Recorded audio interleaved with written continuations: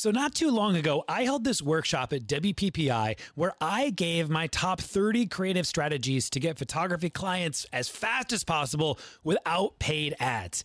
And it killed it. It sold out. It was incredible. And I've been sitting on it for a little while, and I've decided to bring it back. To bring it back and to give it directly to you. You don't have to go anywhere. You don't have to pay anything either. I just want to help you grow your business. Each day for 3 days, I'm going to share with you 10 ultra unique, creative ways to attract dream clients to your photography business without spending a bunch of money. I'm calling this thing the 3-Day Client Blitz, and it is pure gold. For 3 days, I'm going to give you so many creative ideas to get clients in your business right now. Just go to sixfigurephotography.com/blitz. sixfigurephotography.com/blitz. BLITZ. I can't wait to give you some incredible ideas.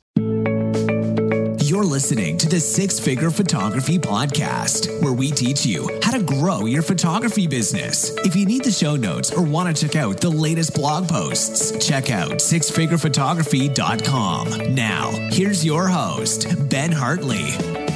Hello, everybody. Welcome to episode 54 of the SFP podcast. Hi, everyone. My name is Ben Hartley with Style and Story Creative. And of course, you're listening to it, Six Figure Photography. Thank you guys so much for being here. If you are an avid listener, my gratitude goes out to you. You know what we are all about. If this is one of your early episodes that you happen to be tuning in for, let me tell you what SFP is about. Six Figure Photography is all about helping you guys grow your business. That's really it. I'm all about bringing in other industry experts, sometimes photographers, marketing specialists, sometimes people outside of this industry, interviewing them and trying to extract the best bit of information that you in turn can go and apply to your business. That is what we are about. And today we have Heidi Thompson. She is a business strategist and marketing professional. And today we're going to be talking about some of the best tips on how to find your ideal client and how to make those clients find you. We also get into some value conversations in terms of how we make decisions. Look, enough of me. Let's talk to Heidi. Heidi, welcome back to the SFP podcast. Thank you so much for being here again. Thanks for having me back. Yeah, it's been a little over a year, I think, at least close to it. Yeah, it's been a minute. So let's catch the audience up a little bit here. Have you moved since the last time we talked? Where are we calling from? Let's see. So I think I'm in the same place since last time we talked. I've been in San Diego for a little over a year. So I think I'm in the same place when we last spoke. Awesome. So a little over a year. What brought you to San Diego? The weather. The weather, of course. Seriously. Really, for real. Awesome. And did you find making the shift as a creative, was that challenge, kind of moving into a market? Look, I know every market's flooded. I think that in our minds, we think of San Diego, we think of, big cities as being more flooded, the competition being even stiffer. Did you find that to be a challenge? I haven't, but I do a lot of work with people all over the planet, and that was definitely really helpful. But actually, I found kind of the opposite. It's been more opportunities. Like I just got to speak at Wedding Wire World in LA because it was a 2-hour drive. Yeah. And not, a 12-hour flight from England where I was living. Yeah. Awesome. I love it. Well, we're going to be talking, you've got a book that just launched here this last month. And so this is a really exciting thing, the topic that you're going to be talking about. Your book is called Clone Your Best Clients, correct? Yep, that's right. So we're talking all things ideal client, focused marketing, target marketing, all kinds of really exciting stuff that, actually it is really exciting. I think maybe as photographers, as creatives, we hear the talk and the jargon about identifying your ideal client all the time. And we're all just kind of like, yeah, we got to do that someday. Yeah, I really got to focus things up someday, but we just want to keep shooting. But this is one of those things that when you actually start in and you see the process and you see how it works, and then you start to see the results, it actually is something to get really excited about. And so I'm really excited to chat about it, to hear your expertise on it. Before we go that route, though, catch us up to speed on how you ended up kind of developing the curriculum for understanding the need, the requirement for identifying your ideal client. Like, even let's start from year one, bullet points. How did you get to where you are today, and how did you identify this as a critical, essential step? Well, when I started this business, it was off the back of a wedding fair that I created in the UK that brought together an unserved market. It was really quirky alternative couples and vendors that totally cater to them and not your typical white, fluffy wedding. Sure. And because I had worked in marketing in a lot of different types of companies, and I'm just kind of a nerd for it, I found I was spending a lot of time coaching my exhibitors to help them get a better return on their investment so that, you know, they would actually have a good experience with my event and they would come back and say good things about it. You know, all of those things definitely feed into whether you're going to decide to go back to an event. So it kind of hit me at that point, and it in a funny way, because I don't know, I guess I just assumed everyone's just into the stuff that I'm into. You know what? I've made that same assumption multiple times about my own interests. Like, everyone else must be like totally interested in the psychology of pricing strategy as it relates to your copywriting. Like, everyone must be fascinated with this, right? I'm like, wait, they're not? Like, oh, okay. I see a place where I can help here. So with my business, I started off focusing on marketing strategy, and it has since shifted to both marketing strategy and business strategy because, I mean, you really have to have both of them. If you have a marketing strategy but a crappy pricing model, it's not going to work. Sure.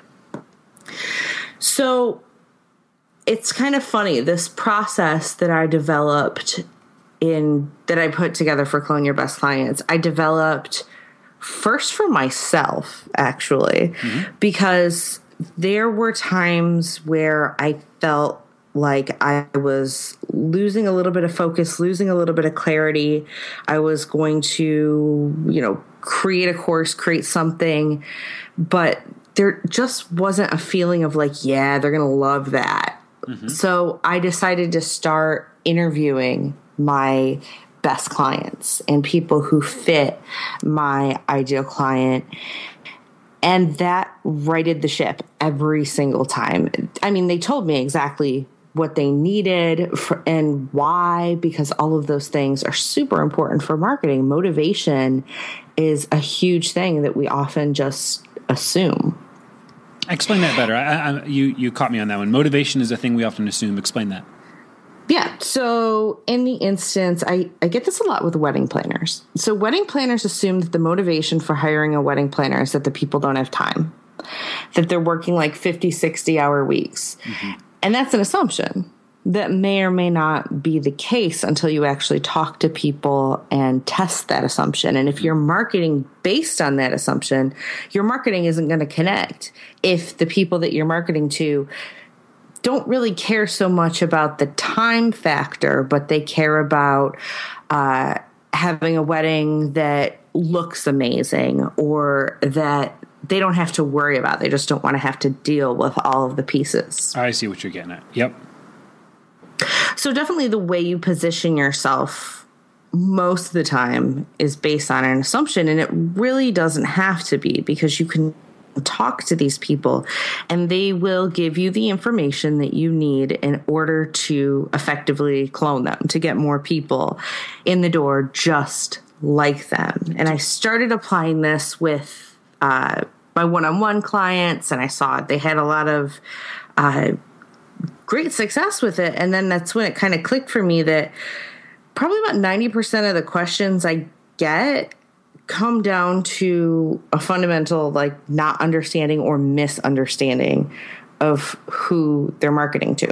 And so to bring this kind of, just to be super clear, to break this down into layman's terms for photographers, when you're talking about what motivates a buyer and the assumptions that we have, to put it into photography terms, for example, oftentimes photographers assume that the motivation that a bride or a groom would have to hire them would be maybe, for example, I want pretty pictures, right? That's what you're saying, is we make the assumption of why our clients buy, and it may or may not be true. And so, okay, good. I just want to continue to make it as clear as possible to the listeners. And I think it's probably helpful for them to understand too. You're talking about this in terms of outside of the photography industry, in some of your examples, right? And so it can be helpful to understand the context of that, because look, like all great things, and as we talk about business and marketing, we should be looking oftentimes outside of the niche that we're in and start looking at other experts, right?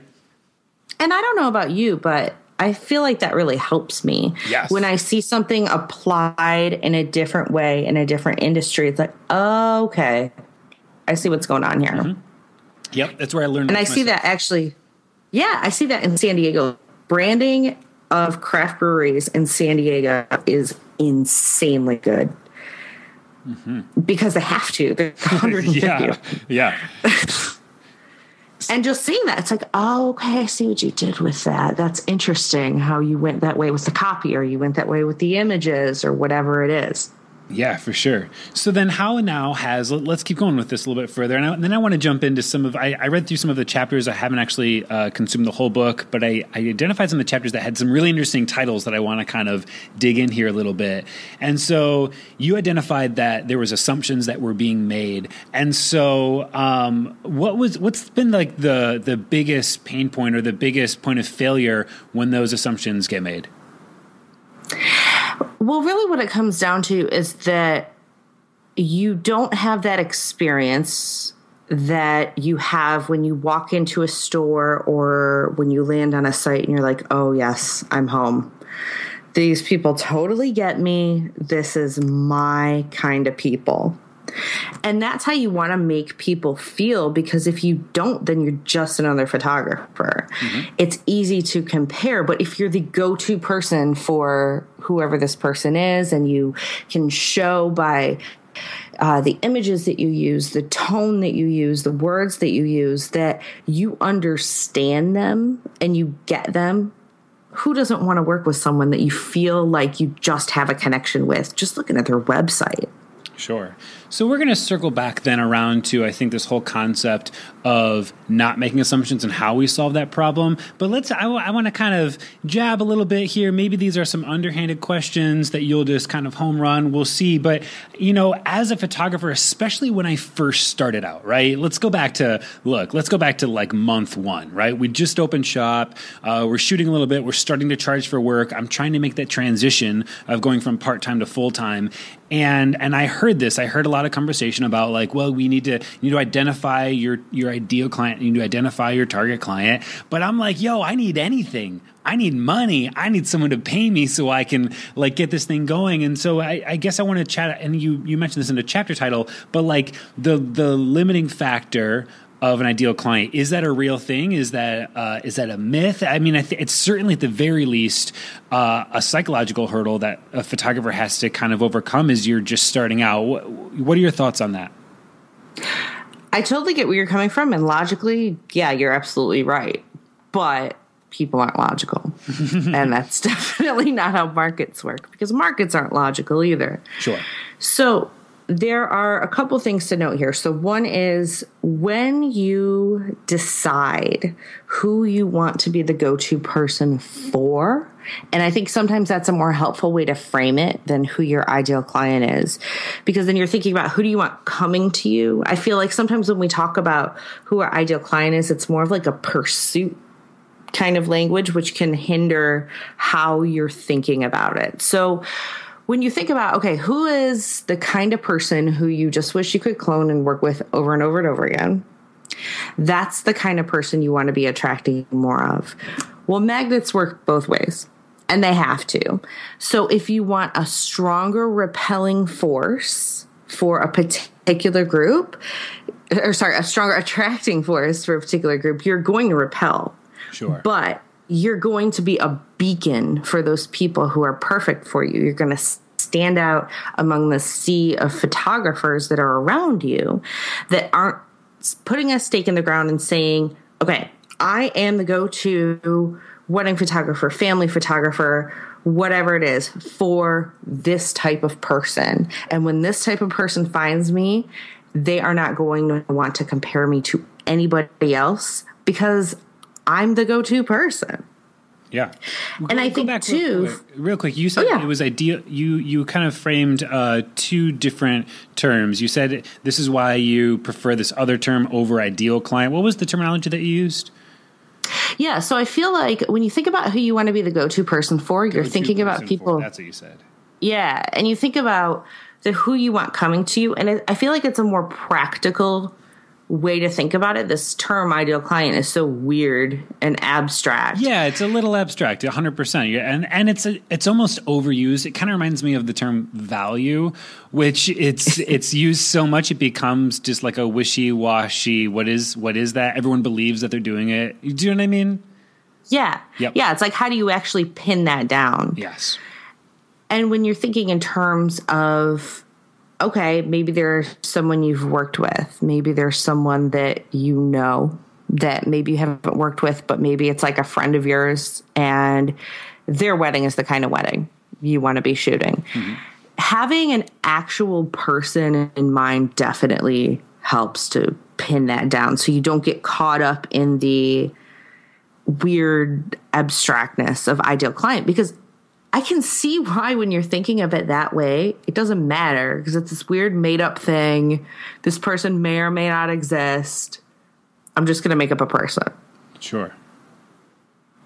But back to whether this actually limits you or not. I think a lot of people think that this is something they have to do in such a hard and fast way, but they don't actually have to. You don't have to slam the door on anyone who's coming your way.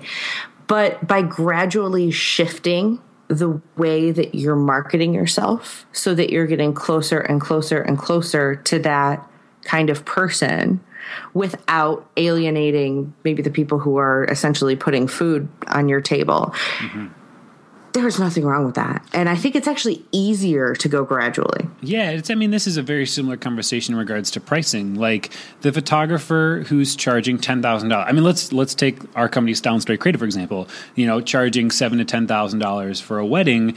We didn't just wake up one day and put that number on our product and our service, right? That's something that took years of gradual, slow, consistent, small intervals, right? It's like when you look, you're standing at the top of the stairs. You've heard this before. You're standing at the top of the stairs and you're looking down and you're like, shoot, that's a really far way down, like to make that entire leap. And you just do one step every quarter, every month, whatever it may be, and you chip it away. I love it. And I think that the pricing one makes sense, but I think the conversation about, being the go-to person or acquiring that ideal client, it feels like one, I think in our minds that you should be able to just flip a switch for. And so your encouragement is don't flip the switch, take a step, right? If it's going to take food out of your kids' mouths, no, don't do that. Sure. That's a terrible idea. Yeah. And I'm all about, gradual evolution, gradual change, if that is what is going to best suit you and your situation. You shouldn't feel like that's the only way. Like it's just all in or nothing. Mm-hmm. You can definitely be working with people who are just coming to you because they know you, friends of friends, but also be shifting the way you're talking, shifting the language you're using, shifting what shoots you decide to showcase on your site to attract that right person. Yes. So let's talk about identifying that right person. And so step one in the process, apart from I recognize the importance, the need to position myself as the go-to person for a specific niche. what does it look like to begin to identify that niche? And even as we talk about this, I want to get very practical with this and give clear, actionable steps for anyone who's listening right now and you're in this stage. Yeah, and I think when we talk in terms of ideal client, when we talk in terms of niche, these are big, broad terms. And because I'm a total nerd and I know this kind of thing, the human brain cannot cope with applying empathy to groups. This is why when you see commercials for like Save the Children, they're talking about one kid. This kid has a name. They're looking at the camera. They might be talking or doing something. But you can't be like, save all these millions of kids, because we're unable to relate to a group of people. But we can relate to one person or a couple of people. So the first step is definitely thinking about who those people are that you have already worked with that you wish you could clone. You wish you could just throw them in a cloning machine. It could be a conveyor belt of awesome people that you get to work with over and over and over again. This harkens visuals of, I was a big Calvin and Hobbes fan growing up, of like the clone machine that Calvin would make from the cartoon, like the little cardboard box with the dial. There's a certain comic where he like clones like a million of himself. I completely digress. Can I push back here for a second, Heidi? Because for many of the listeners right now, they haven't photographed their ideal client. They may not have even photographed anyone yet. They've just moved to a new city. They're just starting out, or maybe everyone that they photographed has just been kind of like, meh.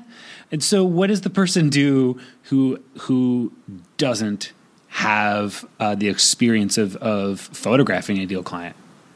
So there are a couple of things here. If you have people that you've worked with and you're like, oh, good Lord, never again. Yeah. That's still really useful, because you can dig into that and think about what it was about them that you really didn't like, and who they are as people, is going to directly influence their behavior. And because we're in business with people, not weird amorphous groups of ideal clients, it's definitely valuable to have an understanding of who like the antithesis of your ideal client is. Mm-hmm. So if you don't want this kind of person, looking at who they are, how they talk about or talked about your service, what was important to them, maybe they were far more price sensitive than someone that you want to be photographing, or maybe they were just doing it out of obligation. So these kind of things, you can create like a reverse, like a bizarro world ideal client Sure. out of that. But I'm a huge fan of experimentation. You certainly don't have to just like pump the brakes and like, I'm not going to take on anybody until I figure out who's perfect. Because you actually learn this through working with people, and it changes over time. Mm-hmm. So who your ideal client is today is likely going to be very different than who it is 3, 5, 10 years from now, because you change, your business changes, how you want to do things is going to change. So I really honestly believe that taking a stab at something that you think is who you want to be working with is better than trying to please everybody. Because you can always pivot from there. If that isn't exactly the kind of person you want to work with, you can always change it up. Sure. But when you're trying to attract everybody, that has a way of not resonating with anyone, because it's not really directed at anyone. You guys, I got to interrupt for a hot second and give a awesome thank you shout out to one of the big supporters of the SFP podcast. I want to thank FreshBooks. You guys, I get the chance to talk to hundreds, if not thousands, of photographers on the weekly. And one of the consistent things that I hear time and time again in regards to challenges in the business, points of pain within running your own business as a freelance photographer, is accounting. It just comes up every single time. What do I do with accounting? How do do I manage this? Where do I outsource? Do I outsource? Like, I'm supposed to be a creative. I don't do well with numbers. I don't track numbers well. Even getting paid, like, how do I make sure that I'm processing payments properly, tracking all that data properly? And one of the best pieces of advice that I have for you if you're running your business is make sure that you have a system in place to help you with your invoicing, a system in place to help you track your payments, a system in place to help you track all of your accounting. And so with that being said, you guys, please do yourself the biggest favor that you can and go check out FreshBooks. And this is now a super no-brainer because there's a 30-day free trial that I'll tell you guys about here in just a minute. But FreshBooks has been completely redesigned, completely from the ground up. It's an all cloud-based accounting software that's going to allow you to create professional invoices in like 30 seconds, set up online payments within just a couple of clicks that will allow you to get paid up to 4 times faster. And a really cool feature is you can actually view, track when your client has seen those invoices, and it really puts an end to that guessing game of when is the money going to show up for you guys. And so here's the deal. Like I said, FreshBooks, please go check it out. They are offering you guys a 30-day unrestricted free trial. It's the full package for 30 days. To claim it, it's just for you guys, by the way. To claim it, you need to go to freshbooks.com/photography, and then you need to enter Six-Figure Photography. That's SIX, Six-Figure Photography, in the How Did You Hear About Us section, and they're going to hook you guys up. Please do yourself a favor and look into this. All right, let's jump back in. I want to push in a completely opposite direction now, because I just brought up the idea of a photographer who, they don't have anyone, that kind of thing. But you talked about this being something that can evolve and can change. And so for the photographer who's listening, who's 5 years in or 10 years in, what are some things that they can be doing to keep, their finger on the pulse of their ideal client, to kind of be aware of where things need to continually be evolving and shifting and changing? Are there any tips that you have for someone as they're growing their business that's well experienced? Absolutely, because it's super easy in that situation to get complacent, to think, okay, I'll just keep doing the stuff I'm doing. It'll keep working. I'll keep getting the same people, but things are always in flux. And you change, people change. So a big part of the book, the kind of last third of the book, is really dedicated to interviewing your best clients, the people you wish you could clone, and asking them questions to get an insight on why they decided to work with you over someone else, or why they booked a particular package, because maybe there's something about that package that you're not seeing, or maybe there's even something about yourself that you're not seeing. And when you ask this question, you see those common threads come out.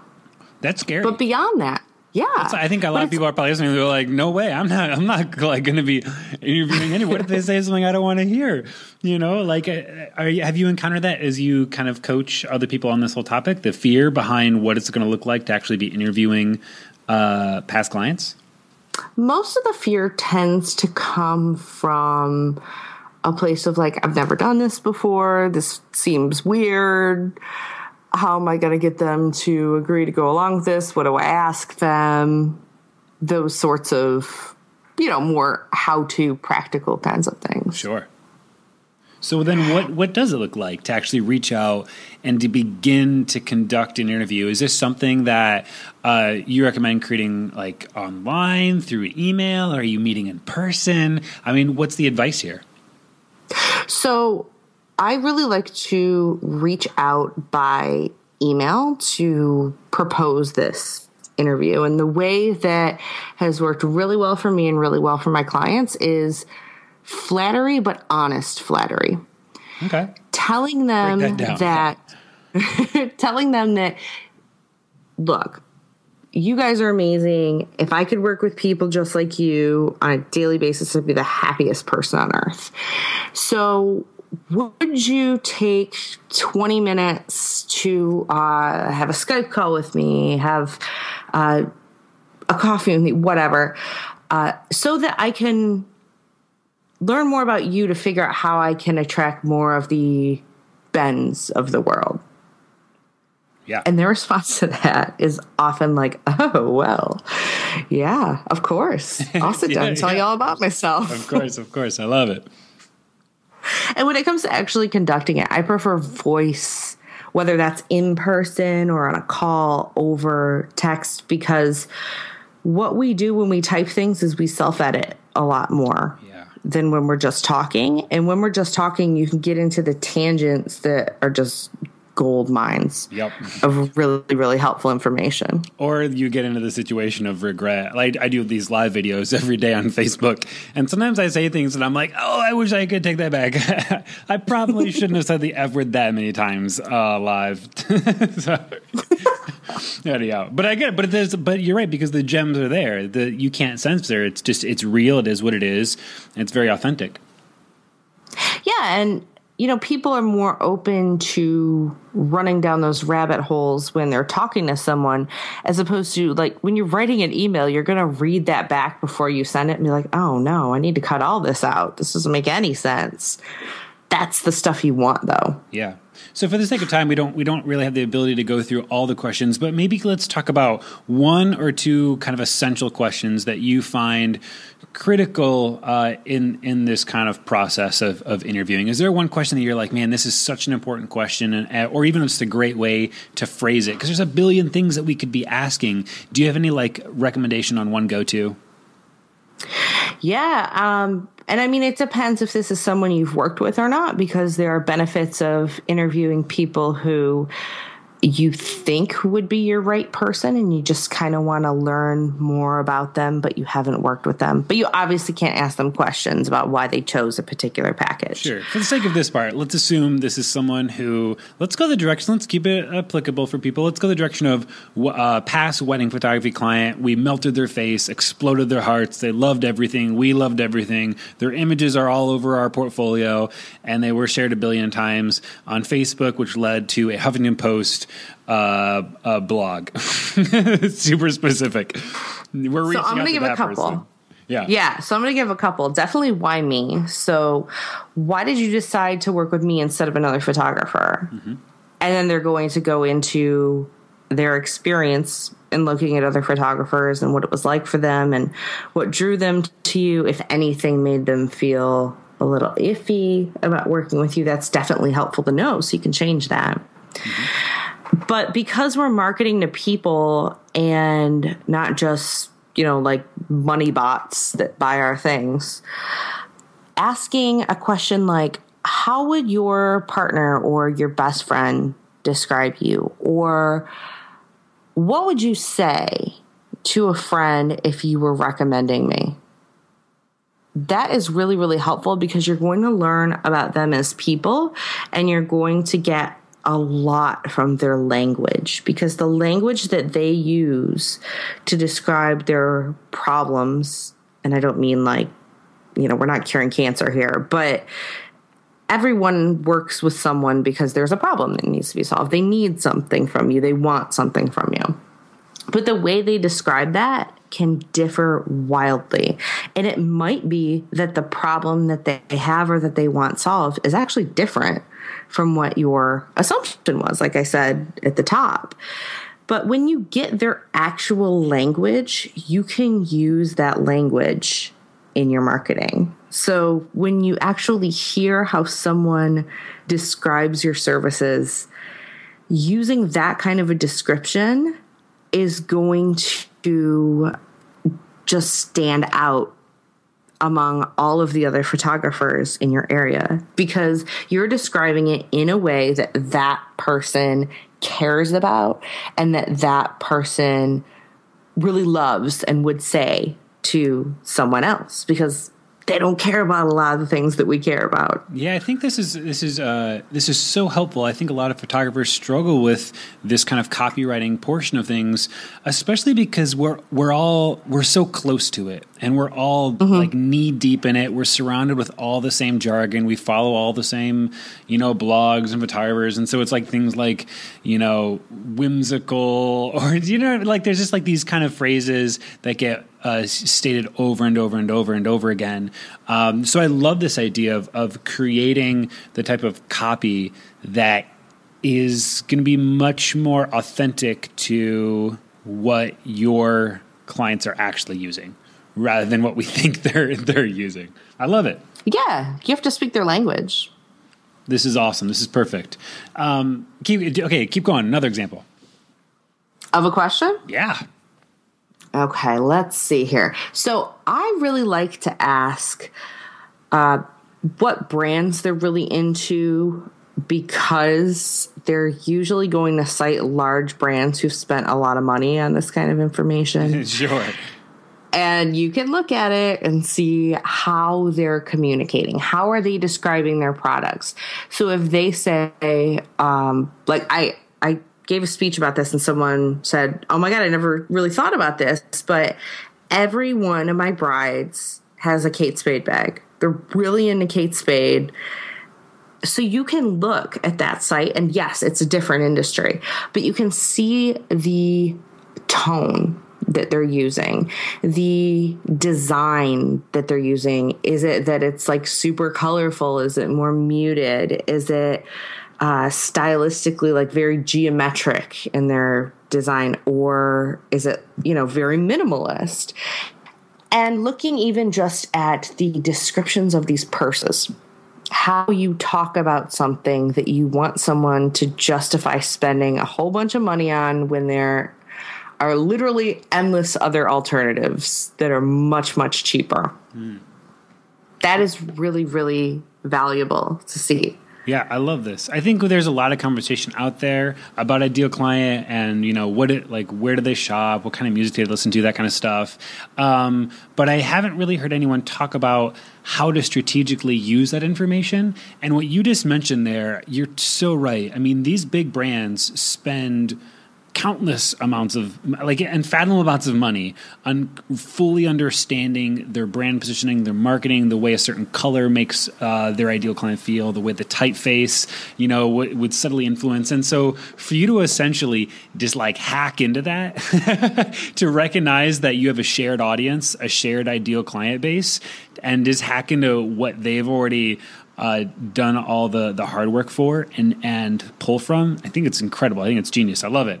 But let me ask you this, though. Out of all the questions, out of all the answers you're going to get, how do you measure what actually matters? Because there's going to be certain outliers, right? Certain things that, certain answers that you're going to receive that maybe the weight isn't quite there in terms of how it affects your brand and how it affects how you're going to reach your ideal client. How do you measure what actually matters from these interviews? So I definitely think the kinds of questions that I lay out to ask previous clients are weighted more heavily, because that influences someone who's at a point where they're looking at you and they're trying to decide what to do. So they're trying to decide whether they're going to contact you, whether they feel like you get them, whether you're a good fit, essentially. So those are really, really useful kinds of questions. And they're ones like, so why did you decide to work with me instead of another photographer? Why did you book this particular package? And a technique I get into more in the book is digging deeper with each of these, because they may say something like, well, I wanted to make sure that I had coverage for the entire day. And you could leave it at that, but that doesn't really help you. So asking, well, why did that matter to you that you had coverage throughout the entire day? Then you're probably going to get a more personal, emotional reason or story, or someone they knew and something awesome happened at the reception, but the photographer had already left, or there's a story about great grandma and you want to make sure you capture everything you can of her. That's where you really get into the humanness and the motivations. And that, I think, is really the most overlooked thing when it comes to how to market your business, because that's what we're marketing to. We're not marketing to people's logistical sides.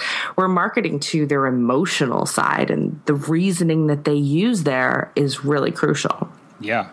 I love this. This is a conversation that I haven't heard kind of identify to that degree in regards to ideal client, in that kind of way. And I see so much crossover here, even in regards to, I actually mentioned this earlier, but the idea of like the kind of abstract nature of the word ideal client as it relates to the word value, everyone talks about value, but even what you just said right there, it's a very similar thing when we're having the value conversation. It's understanding what actually do people value? What are the things that how do people make decisions? And when you start to understand what people value, when you start to understand what makes them tick and how they feel, everything changes, right? We're really no longer talking about pixel peeping at that point and your aperture settings or whether or not your image got degraded in quality on Facebook. We're starting to have a conversation about kind of more so like human nature. And it's a heart check. It's like a heart level thing. But it makes all the difference when you start to identify the most successful brands and the most successful photographers specifically out there. It's the ones who have understood this aspect of business. Yeah, and my goal with this book is to really help people understand their best clients on a personal level, if you were going out for drinks with them and you were meeting up with a friend, you wouldn't say, hey, friend, we're meeting up with this woman that I worked with, and she's between 25 and 45 in a 30-mile radius of the Washington, D.C. area. Sure. Like, that's not how you talk about a person. Yeah. So if you're unsure of how to really pin down who that person is, it's incredibly hard to market to them because you have to market to, like you were saying, their values, their motivations, their emotions. So I really want for people to be able to understand what's going on in the heads of their best clients so that they can use that to bring in more people just like them. Love it. That's awesome. Heidi, where can people find out more about your book, Clone Your Best Clients, and more about you? Where are you at online? Where can we dig into more of this? So my site is evolveyourweddingbusiness.com, and you can get to the book either directly on Amazon or through evolveyourweddingbusiness.com/book. That'll take you right to the right page for wherever you are in the world. And it's available on both Kindle and paperback. Nice. I'll get a link down there for everyone as well to check out. Heidi, thank you so much for being here. I really appreciate this. I love the conversation. It's unexpected, actually, which is I'm so excited to say. I thought it was going to be the same conversation that I'm used to hearing about ideal clients, which is a 25 to 30-year-old female within a 30-mile radius who has a salary of, $70,000 a year. Do you know what I mean? And so I love the direction that this has gone. I think that you're really moving forward with something that has great value and power for anyone who picks it up. So thank you. Thank you so much for having me, and I hope this helps people actually put this into application so that it's not just one of those exercises you do as like a business worksheet. Sure. I totally get it. Heidi, thanks again. Hopefully we'll talk sooner than another year, okay? Okay, thanks so much, Ben. Bye, girl. Cheers. Thank you all so much for listening. I hope you guys took a ton away from Heidi. I think for me, one of the biggest takeaways was taking this idea of ideal client, identifying your ideal client, and instead thinking more about who am I? What am I the go-to person for? You guys, I'm so excited about this episode. Go ahead and check out her book. I'm going to drop a link down below. Clone Your Best Clients. There'll be a link right down below for that. You guys, before we go, can I thank you? Can I thank you guys so much for leaving reviews? There's been an influx of reviews, and I just have to express so much gratitude for you. I read every single review, and I just want you guys to know that. And so I want to highlight one today, because it just really got me jazzed up. This came from Vince Alonso. He says this: top-notch. Ben is doing a fantastic job with this podcast. I subscribe to numerous photography-related podcasts, but really only keep up with a select few. Six Figure Photography has quickly become one of the mainstays on the long commutes to work. The caliber of guests and business advice provided here will hook you right from the first episode. Keep up the good work. Vince, thank you so much.